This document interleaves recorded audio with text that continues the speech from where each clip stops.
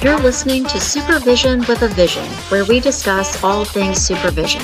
I'm your host, Sarah, professional counselor, marriage and family therapist, play therapist, eating disorder specialist, and cookie lover, with my co-host, Heather, marriage and family therapist, certified Together in Texas counselor, a Texas transplant from California, and outdoor adventurer. Hi, welcome to Supervision with a Vision. Today, Heather and I are talking about problems with using reference checks. This week we read, Traditional Reference Checks Are Plagued with Problems, published in Psychology Today 2023. Heather, how often do you ever use reference checks, either in your practice or with supervisees? I don't anymore. Yeah? I've kind of gotten away from them. Yeah. And I don't really know when that transition happened. But I don't anymore. How do you...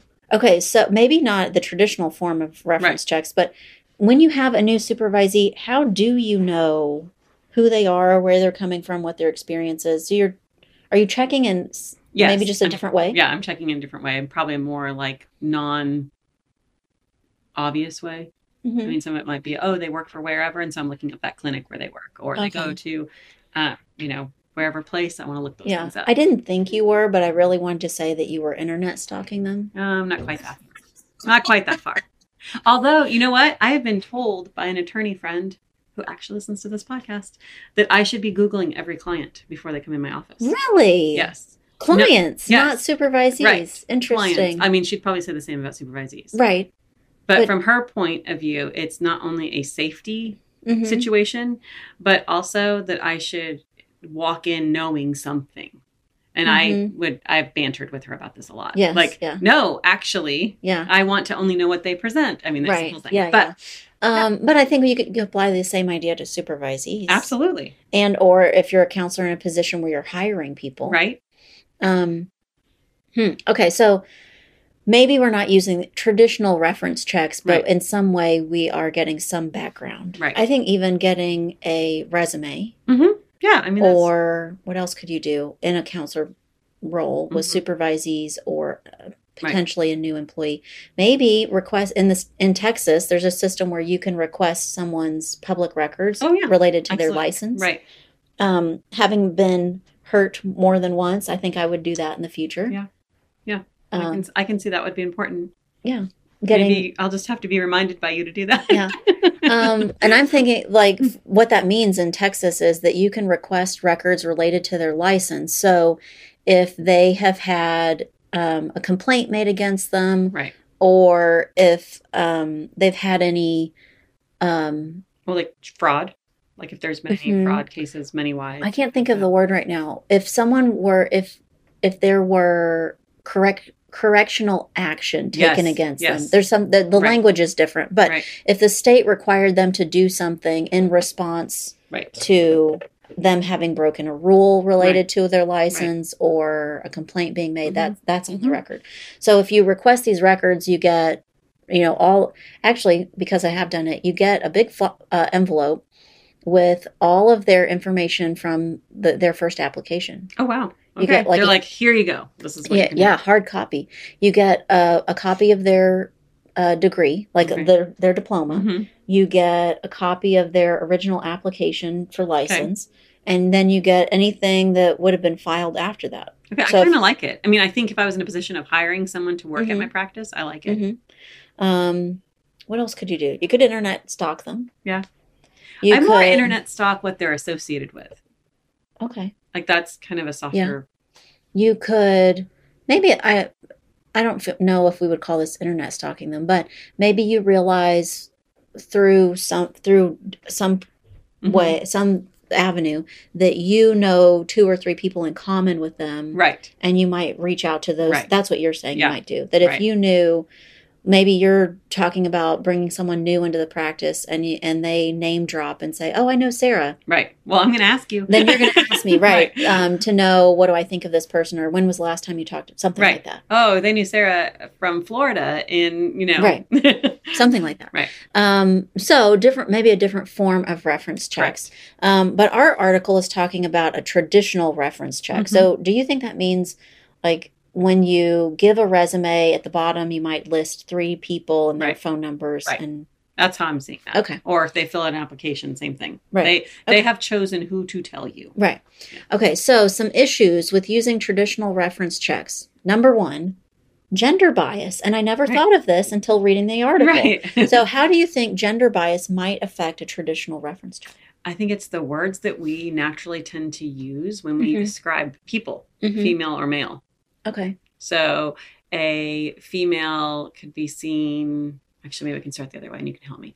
A male could be seen as task-oriented and, focused. Well, yeah, I think I agree that the kinds of words we use to describe men are the types of words we'd use to describe a person who's successful in a business situation. Right. It's very business driven. Right. So a traditional reference check would say something like, this person is an ideal worker because, and then it would list things that are more businessy, male bias. Right. They are successful, hardworking, assertive, that, things that, and that does not, highlight the talents or skills. It really doesn't translate. Right. And so maybe not even, let's be even more, let's say, fluid than just gender. But those words don't highlight the talents of all people. Right. And even all jobs. Does every job require someone who knows how to be task-oriented, goal-driven, assertive? I mean, I kind of don't want that person to work with me. Right. I mean, but you don't even need that those attributes to do all jobs well. But that's what what if we did it the other way around? What if you wrote a reference letter and they were the opposite of task-oriented, goal-driven, and assertive? What'd you say? You would say this person is a circular thinker that moves at their own pace. Right. It's a soft way. And you would think, what would complete tasks in a creative way? Right. And I don't know that gets you a job. No, I don't. It does not. That is no. But those are certainly things that would be fun. Right. To have as in a coworker that they're come to creative solutions in their own time. Right. I would like to think that as society, we're going a little bit away from some of that. Now that it's been brought up and an awareness has happened, let's hope that the shift can happen. Mm-hmm. But like with all things, that will take probably a decade, right? Yeah. It's going to take a long time. Okay. So a traditional reference check is just not going to highlight all of the attributes or skills or talents of all people. Right. It's definitely right. Traditionally, it just doesn't lean that way. Right. Okay. The next, we coined this a little bit, that a traditional reference check really uses the golden rule. Absolutely. I mean, and as a result, you might not get a real full picture of the person. Right. So the golden rule is what? To treat others the way you want to be treated. Mm-hmm. And so what do you think that means would happen in a reference check? If everybody's using the golden rule, no one's saying anything negative. Right. And you're choosing. Remember this too. This bias is like the person that's interviewing is choosing who they're going to use. Mm-hmm. Have you ever called on one and someone didn't know they were a reference? Yes. And vice versa. Okay. I feel like I've gotten a lot of phone calls where someone's given my name as a reference and I think, I do know that person and I would say some nice things, but I wish I'd been given a warning. Right. A heads up. Mm-hmm. Mm-hmm. So it could happen that the person whose name has been given didn't know that their name had been given. What about let's say the last person I was asked to give a reference for, I get the phone call and I do have nice things to say, but I'm probably not also including that one time they ate my sandwich in the refrigerator at work. Right. And she always taps her pen on the desk, and it drives me nuts. Mm-hmm. I'm just not going to include those parts. Right. Chronically 5 minutes late to every. Oh, yeah. You maybe just don't include those parts, and you emphasize the parts that you are helpful to that person, or that you'd hope they would do for you. Mm-hmm.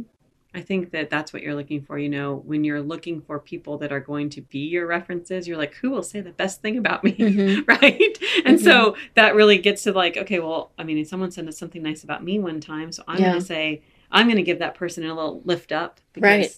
I think, this was a long time ago, but it was a reference that I asked for that was helpful. I mean, it helped me for many reasons. It was an important reference to get.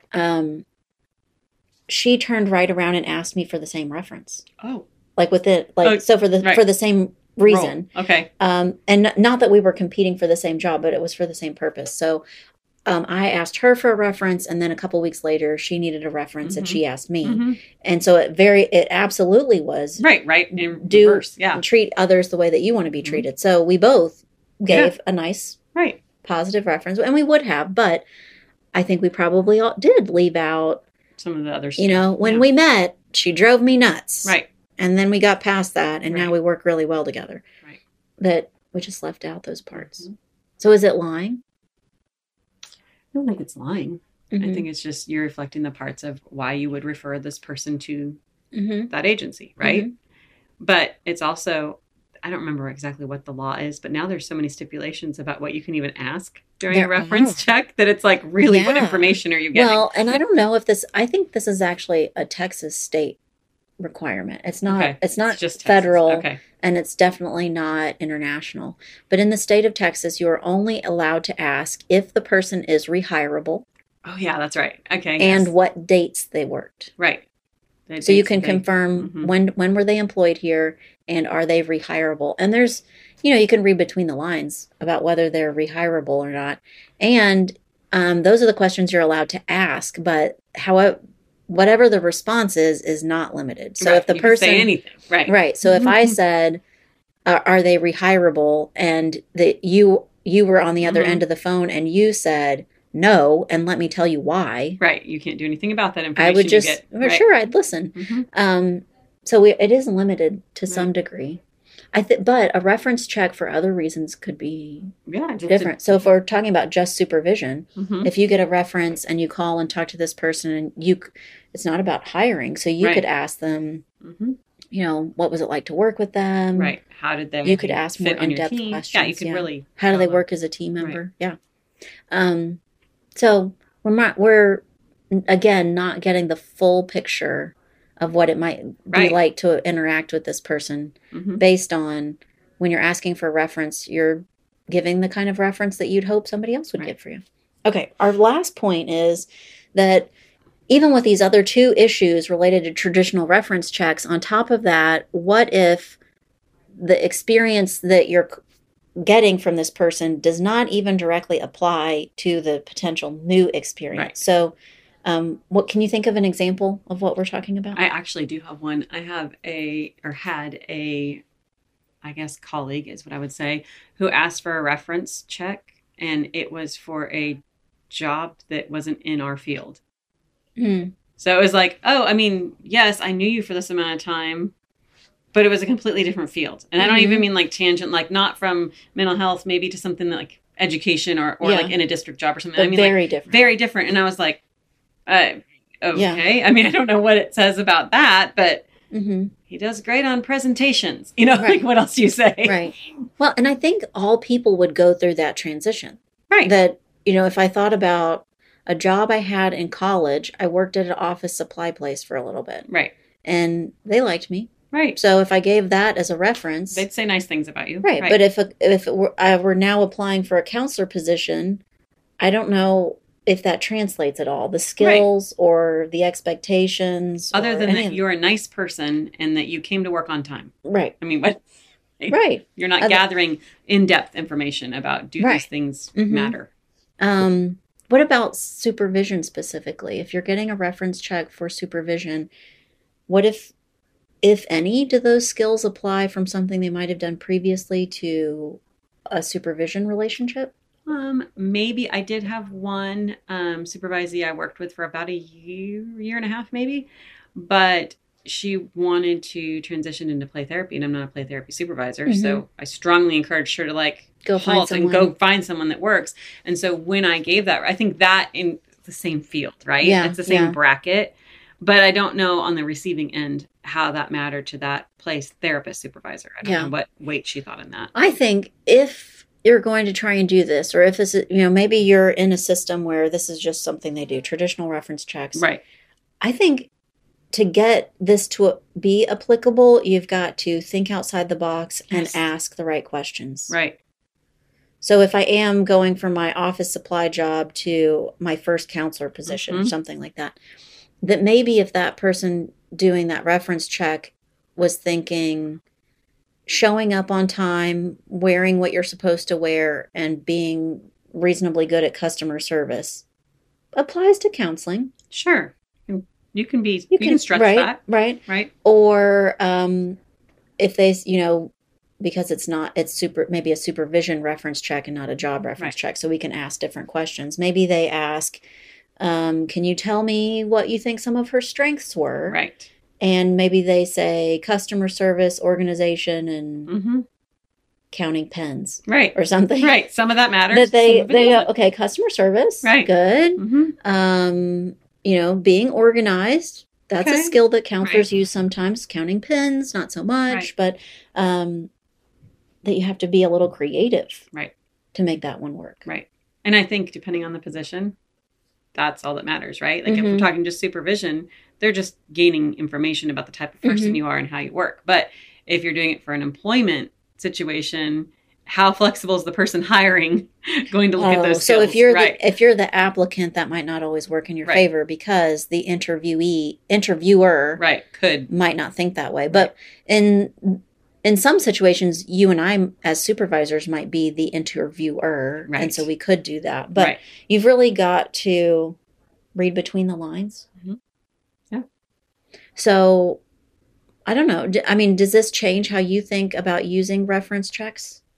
I don't know that I'm anti-reference check. And I've learned from colleagues that there's some situations that can kind of burn you a little bit. So it's probably worthy to know who they know. But I think it's important to also not pass too much, not put too much weight in it. I kind of stopped using them and I don't know why. I like that. So this is, if at some point, maybe the idea was this was a large part of a job application, or it got a lot of weight within that decision, that you're saying we may, not just in how we apply the information we get, but we might have to be creative in the way that we do a reference check. Right. Like looking at other sources of information. And that we also need to remember that it doesn't give us the whole picture. That's right. It's just one little piece. Right. I do think gathering more information is a valuable tool in making a decision like this. Right. That, you and I have there are many situations where not every supervisee and supervisor are the perfect fit. Right. For many different situations. So gathering more information could be really useful. Right. Okay. Well, thanks today for listening to Supervision with a Vision.